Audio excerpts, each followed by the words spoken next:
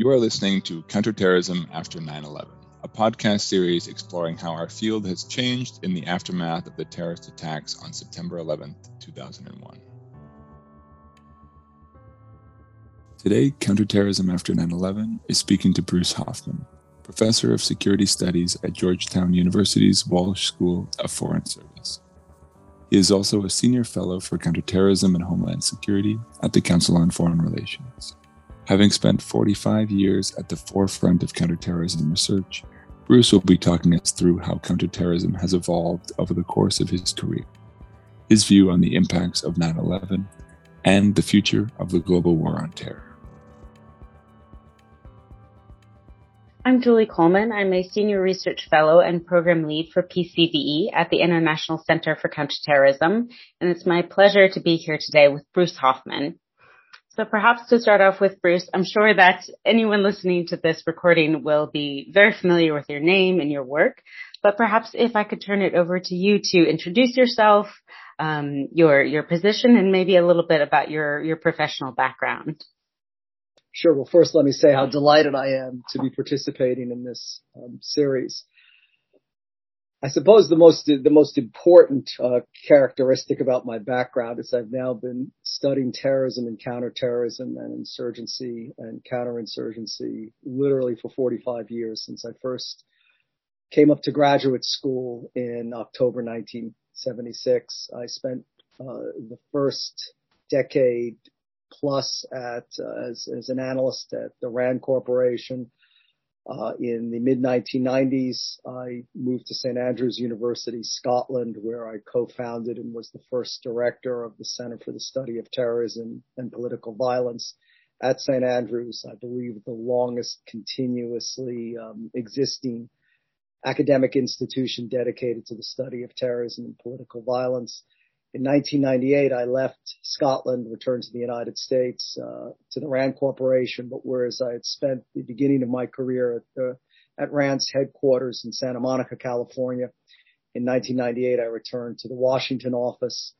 I was across the highway from the Pentagon on September 11th, 2001, when American Airlines Flight 77 crashed into it. So, unfortunately, I had a ringside seat, as it were. I stayed at RAND until the mid-2000s.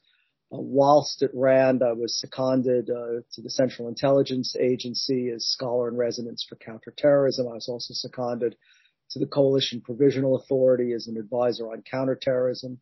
I subsequently served as an advisor on counterinsurgency to the Multinational Forces Iraq headquarters. I then came into academia full-time in 2006 when I was appointed professor at Georgetown University's School of Foreign Service, working in the Security Studies program. I've been there since for a brief period.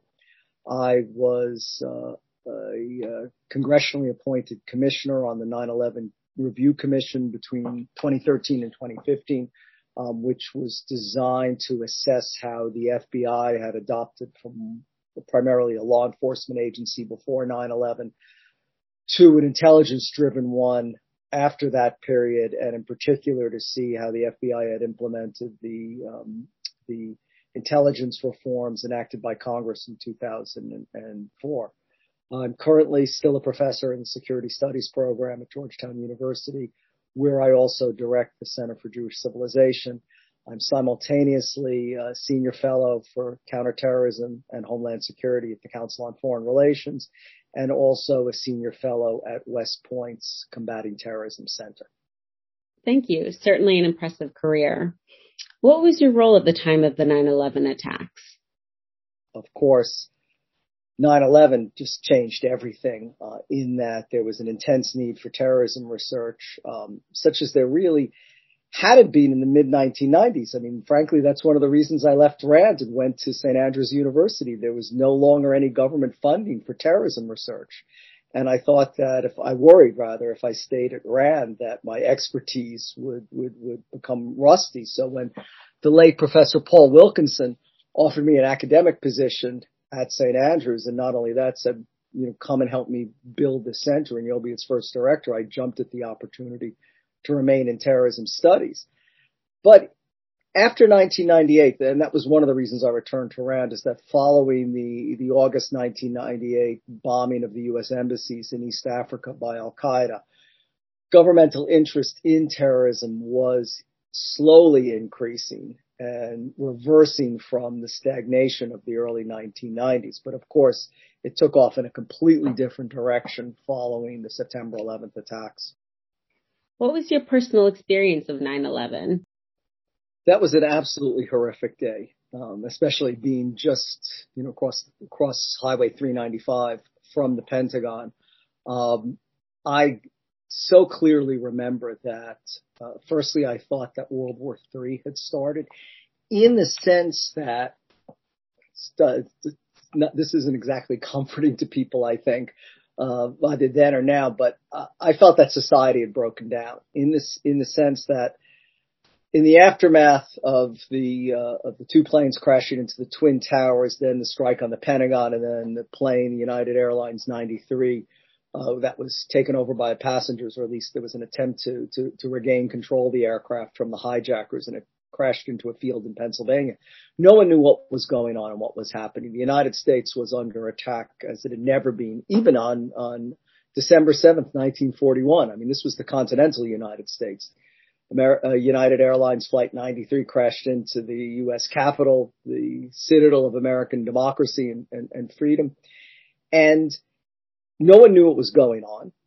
Astonishingly, because of course a month earlier, two CIA analysts had gone down to President Bush's ranch in Crawford, Texas, where he was vacationing, and delivered a briefing titled "Bin Laden Intent on Undertaking Attack on the United States." But you have to remember, the federal government closed down. Everybody sent their workers home. All of a sudden, in let's say between 10 a.m. and noon, the streets of Washington, D.C. were just packed. Traffic was gridlocked. No one was observing red lights. You couldn't get anywhere. The metros were packed. Everybody, much like in Manhattan, just had to walk home. And it really alarmed me, because it showed, or it underscored, what I had always studied and had always known and feared, is the power of terrorism. A power of, 19 individuals in that instance, or one terrorist leader, Osama bin Laden, literally to change the course of history, which it was obvious that was happening that day, but also how they could so completely and decisively upend society. And that's a memory that I keep today that really troubles me when sometimes we blithely talk about, building up resilience. I spent a lot of time in Israel in the early 2000s studying the Israeli security forces and governments and public's response to the spate of suicide bombings between 2000 and roughly 2004, 2005, and multiple trips to Israel. And I saw how even a society that has been in a war of terrorism literally since its founding, that is supposedly highly resilient, was similarly almost paralyzed by the succession of suicide attacks. So it made me very much question the conventional wisdom the conventional wisdom certainly before 9/11, that terrorism was a law enforcement problem, did not have strategic consequences. September 11th wiped the slate clean, and I think that's its lasting and most enduring effect, is that terrorism on that day crossed the threshold from being a tactical problem, as some, I think, wrongly would have said, even a nuisance, to something that had profound strategic consequences on a global magnitude. And in fact, that potentially brought us closer to understanding the conceivably existential threat that terrorism could pose to established nation states. So looking back at the past 20 years, would you have predicted that the global war on terror would unfold in the way that it did? I don't think anybody could have predicted the course of the war on terrorism. And I don't think anybody at the time thought we'd still be enmeshed in this struggle, regardless of how much nowadays people want to engage in wishful thinking and wish away the terrorist threat. I still don't think anybody would have imagined that 20 years later we'd be fighting these same adversaries, that if anything, the ideology behind Al-Qaeda is stronger today than it was back then. There are 4 times as many groups today designated by the State Department as terrorist organizations with that ideology than there was on 9/11, which I think is a significant knock on or failure of the war on terrorism. It succeeded certainly in keeping the homeland, the United States, and to a large extent, but not as complete, Europe free from major catastrophic terrorist attacks. But I don't think anybody would have foreseen the path that we followed. Certainly no one imagined, at least no serious terrorism analyst that I know of, imagined on September 11th, 2001, that less than 2 years later, the United States would invade Iraq, and completely pivot away from the focus on Al-Qaeda and to defeating worldwide terrorism onto a fruitless search for weapons of mass destruction that didn't exist with highly, even at the time, I think, dubious and tenuous claims that Iraq had something to do with 9/11. So that was unpredictable. But I do remember very distinctly, shortly before noon on September 11th, 2001, standing in front outside of the RAND office in Pentagon City, so very close to the Pentagon, literally as all hell was breaking loose, as the streets were teeming with persons trying to get away from government and contractor and other offices in the area. And I thought to myself, we'll never make this mistake again.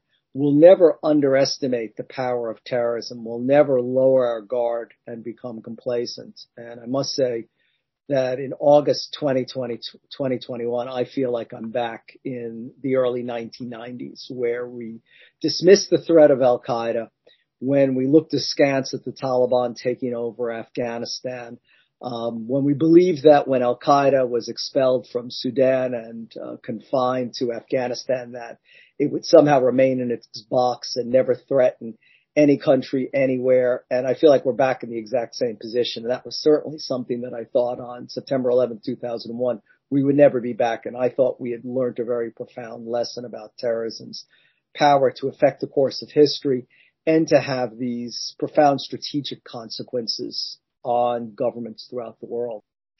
Why do you think it is that with all of the attention and resources and efforts that have been paid into the field of counterterrorism, why haven't we been better about learning those lessons?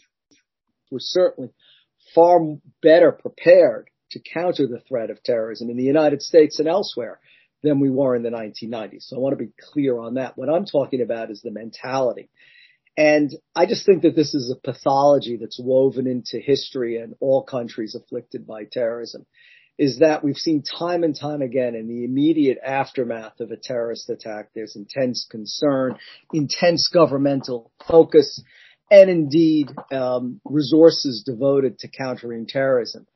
But time and time again, and not least in the context of the 9/11/2001 attacks, as time has receded, we become more complacent.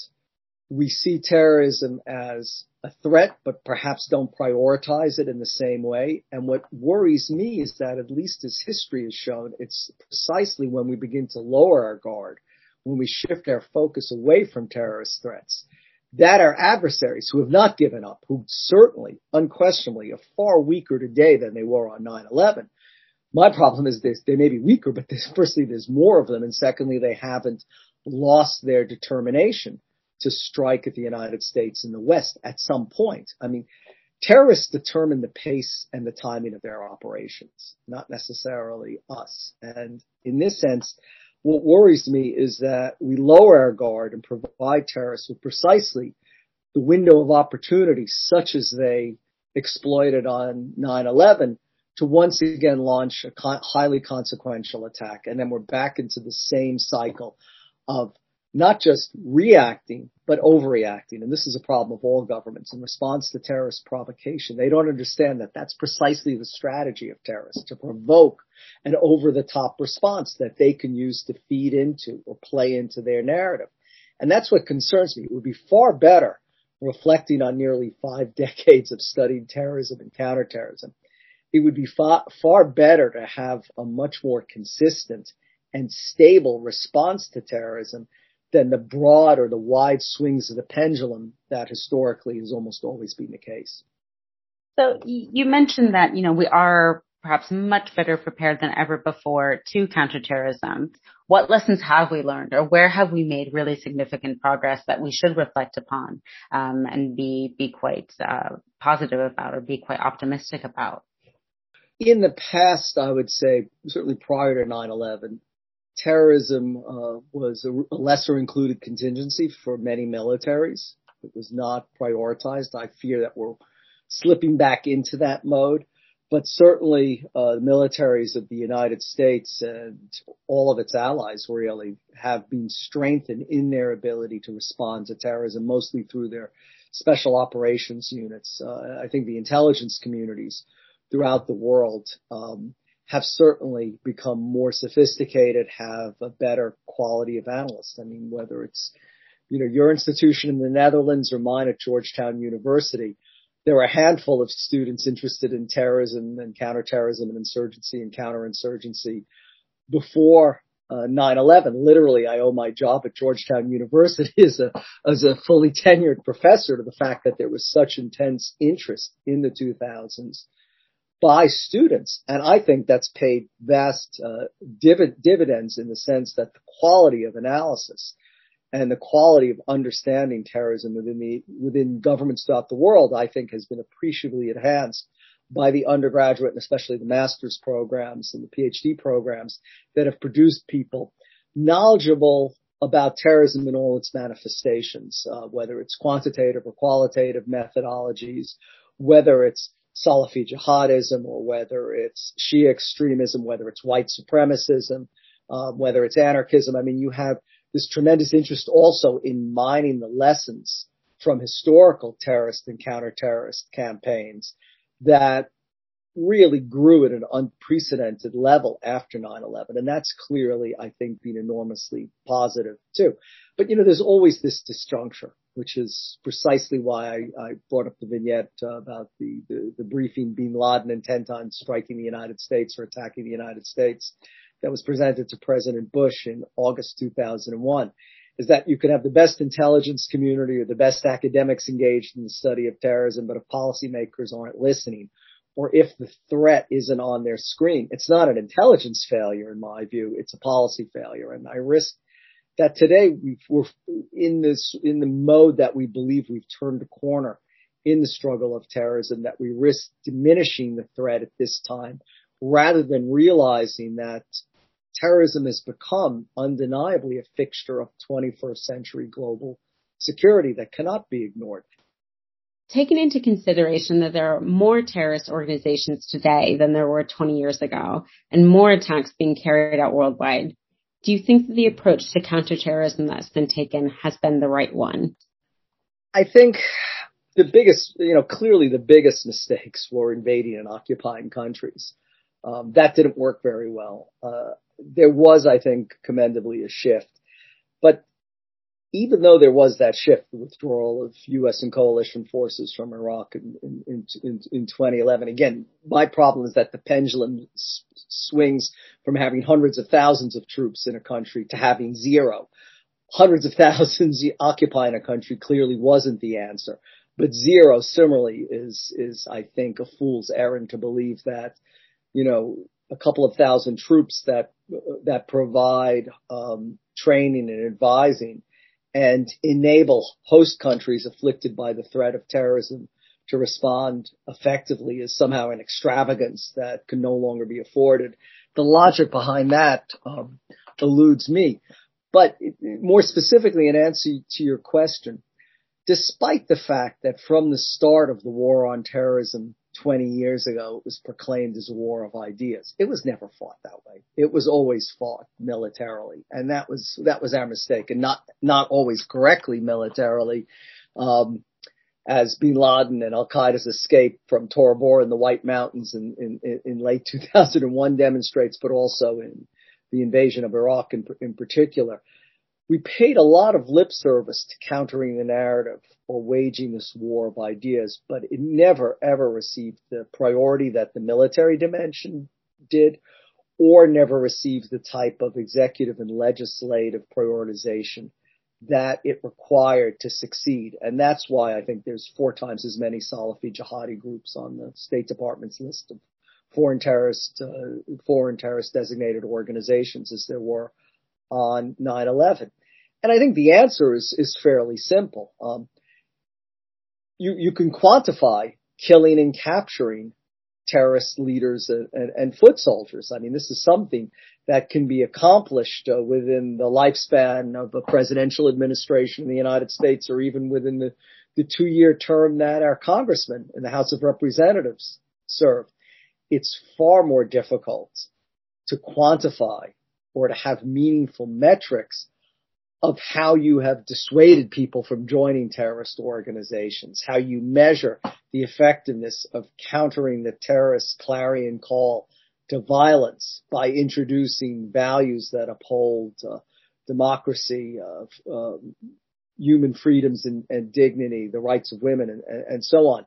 You can't really measure that, and therefore, I think historically there's been a lot less interest in budgetary allocations to really live up to the promise that this would be a war of ideas. It's never been that. So then if I can ask you, how do we overall have a more consistent and maybe a more balanced, if I can call it a balanced approach? What would your sort of recommendations be for that in moving forward? How do we sort of remedy some of those missteps, perhaps? The simplest, unfortunately, most cynical response is to say it's going to take another, unfortunately, catastrophic terrorist attack to shake us out of, I think, the notion that terrorism is not as much of a strategic priority as great power competition. I'm not saying that it has to occupy the number one position, but it has to be up there. And I fear that the United States, but many other countries, see it as an either-or choice. Focus on great power competition and really denigrate or dismiss the threat of terrorism. We have to be capable in the 21st century international society that is so interconnected in being able to respond to the waterfront of threats that are both kinetic and non-kinetic. And certainly cyber terrorism or cyber crimes or cyber warfare conforms to that too. So this, I think, goes back to my point that we have to have a much more stable rather than sclerotic response to these threats. One that's consistent and shifts priorities as needed, but that doesn't sort of denigrate or dismiss threats. That, in my view, is why Al-Qaeda and ISIS has been able to spread from their core loci of whether it was South Asia in Al-Qaeda's case or the Levant and ISIS to Northwest, East, and in ISIS's case now Southern Africa, to the Caucasus, throughout South Asia and Southeast Asia. So we have to be more consistent in our response. And sometimes we have to understand there may not be any metrics. I mean, dissuading someone from becoming a terrorist is enormously important, but it's, in my view, immeasurable in some respects. So we have to have confidence in the fact that these resources over the long term will deliver results. And, one only has to refer back to the Cold War. The United States and NATO in the West did not triumph over the Soviet Union and the Warsaw Pact in the Cold War by force of arms. I mean, there was certainly a military standoff, but it was a very concerted, directed, coordinated, and properly resourced information operations effort by Radio Free Europe, by Radio Liberty, by the Voice of America, by the United States Information Agency. You had then a prioritization of the non-kinetic tools, which was enormously consequential. I mean, rarely is any outcome achieved through just one initiative. It's often a concatenation of a variety of policy initiatives. My point is we've leaned overly heavy the past 20 years on the kinetic side and under-resourced the non-kinetic side. And that's where I believe we've gone astray and why we're still fighting this war 20 years later, regardless of whether people want to say this war is over. But it is by no means over. We've touched upon, I think, some really significant challenges or struggles within the field of counterterrorism. But if you had to pinpoint sort of what do you think has, in the years since, over the past 20 years, what has remained the key or the most significant challenge that is needed in order to have a more effective approach to counterterrorism? Easy. Consistency of effort. The trouble is, throughout the war on terrorism, every single U.S. president, from President Bush, President Obama, President Trump, now President Biden, has precipitously declared victory over our enemies, or declared that they've been sufficiently weakened that we can divert resources elsewhere. And that is the cardinal mistake, because our adversaries, firstly, they see their cause as divinely ordained, which means that they're not going to lay down their arms. I'll cite then Commander-in-Chief, the General commanding the U.S. Central Command, General James Mattis, before he was Secretary of Defense, who in 2013 said the enemy always gets a vote, and we often forget that. And I think if we had a more consistent response, we would see these things to the end and not be tempted to declare victory and move on, because every time we've done that in the past, it has just breathed new life, not only into the terrorist organizations who have been able to regroup and reorganize to carry on their struggles, but in many places, whether it's Syria, Libya, South Asia, it's enabled our adversaries to intervene in these conflicts in many instances in a very detrimental way to Western interests. And given that terrorism is such a pervasive component or aspect of 21st century life, how would you define victory? What to you would be an indicator that we have actually achieved some sort of, goal or desired outcome in the global war on terror? What would that look like? The franchises of terrorist groups begin to dry up, become less threatening and less consequential. I haven't really seen that happening anywhere.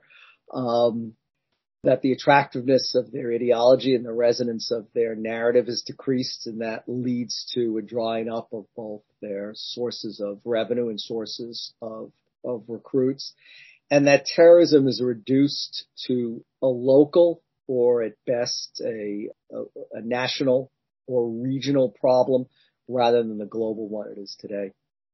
So then, as maybe a sort of a very big question for you to perhaps end upon today is, what would you say is the biggest lesson that has been learned from 9/11?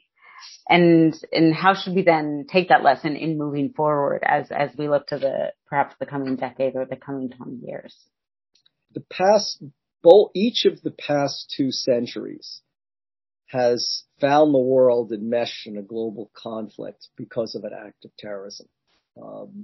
Of course, in the 20th century, it was the assassination of the Archduke Franz Ferdinand in Sarajevo, the heir to the Habsburg throne, that set alight the fuse that started World War I. It wasn't the only cause, but it certainly set in motion the chain of events that led to what at the time had been the world's greatest conflagration.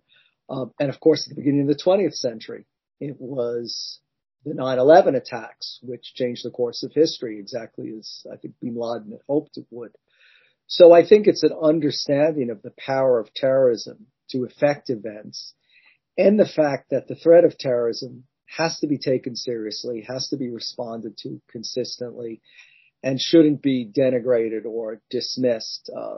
As a terrorism analyst of many decades, I found it enormously depressing that not only are we still fighting the war on terrorism, but we face new terrorist threats and new terrorist adversaries. 20 years ago, at least in the United States, the threats were primarily external. It was people coming to this country to carry out terrorist attacks. What we've seen in recent years is we have threats from our own citizens.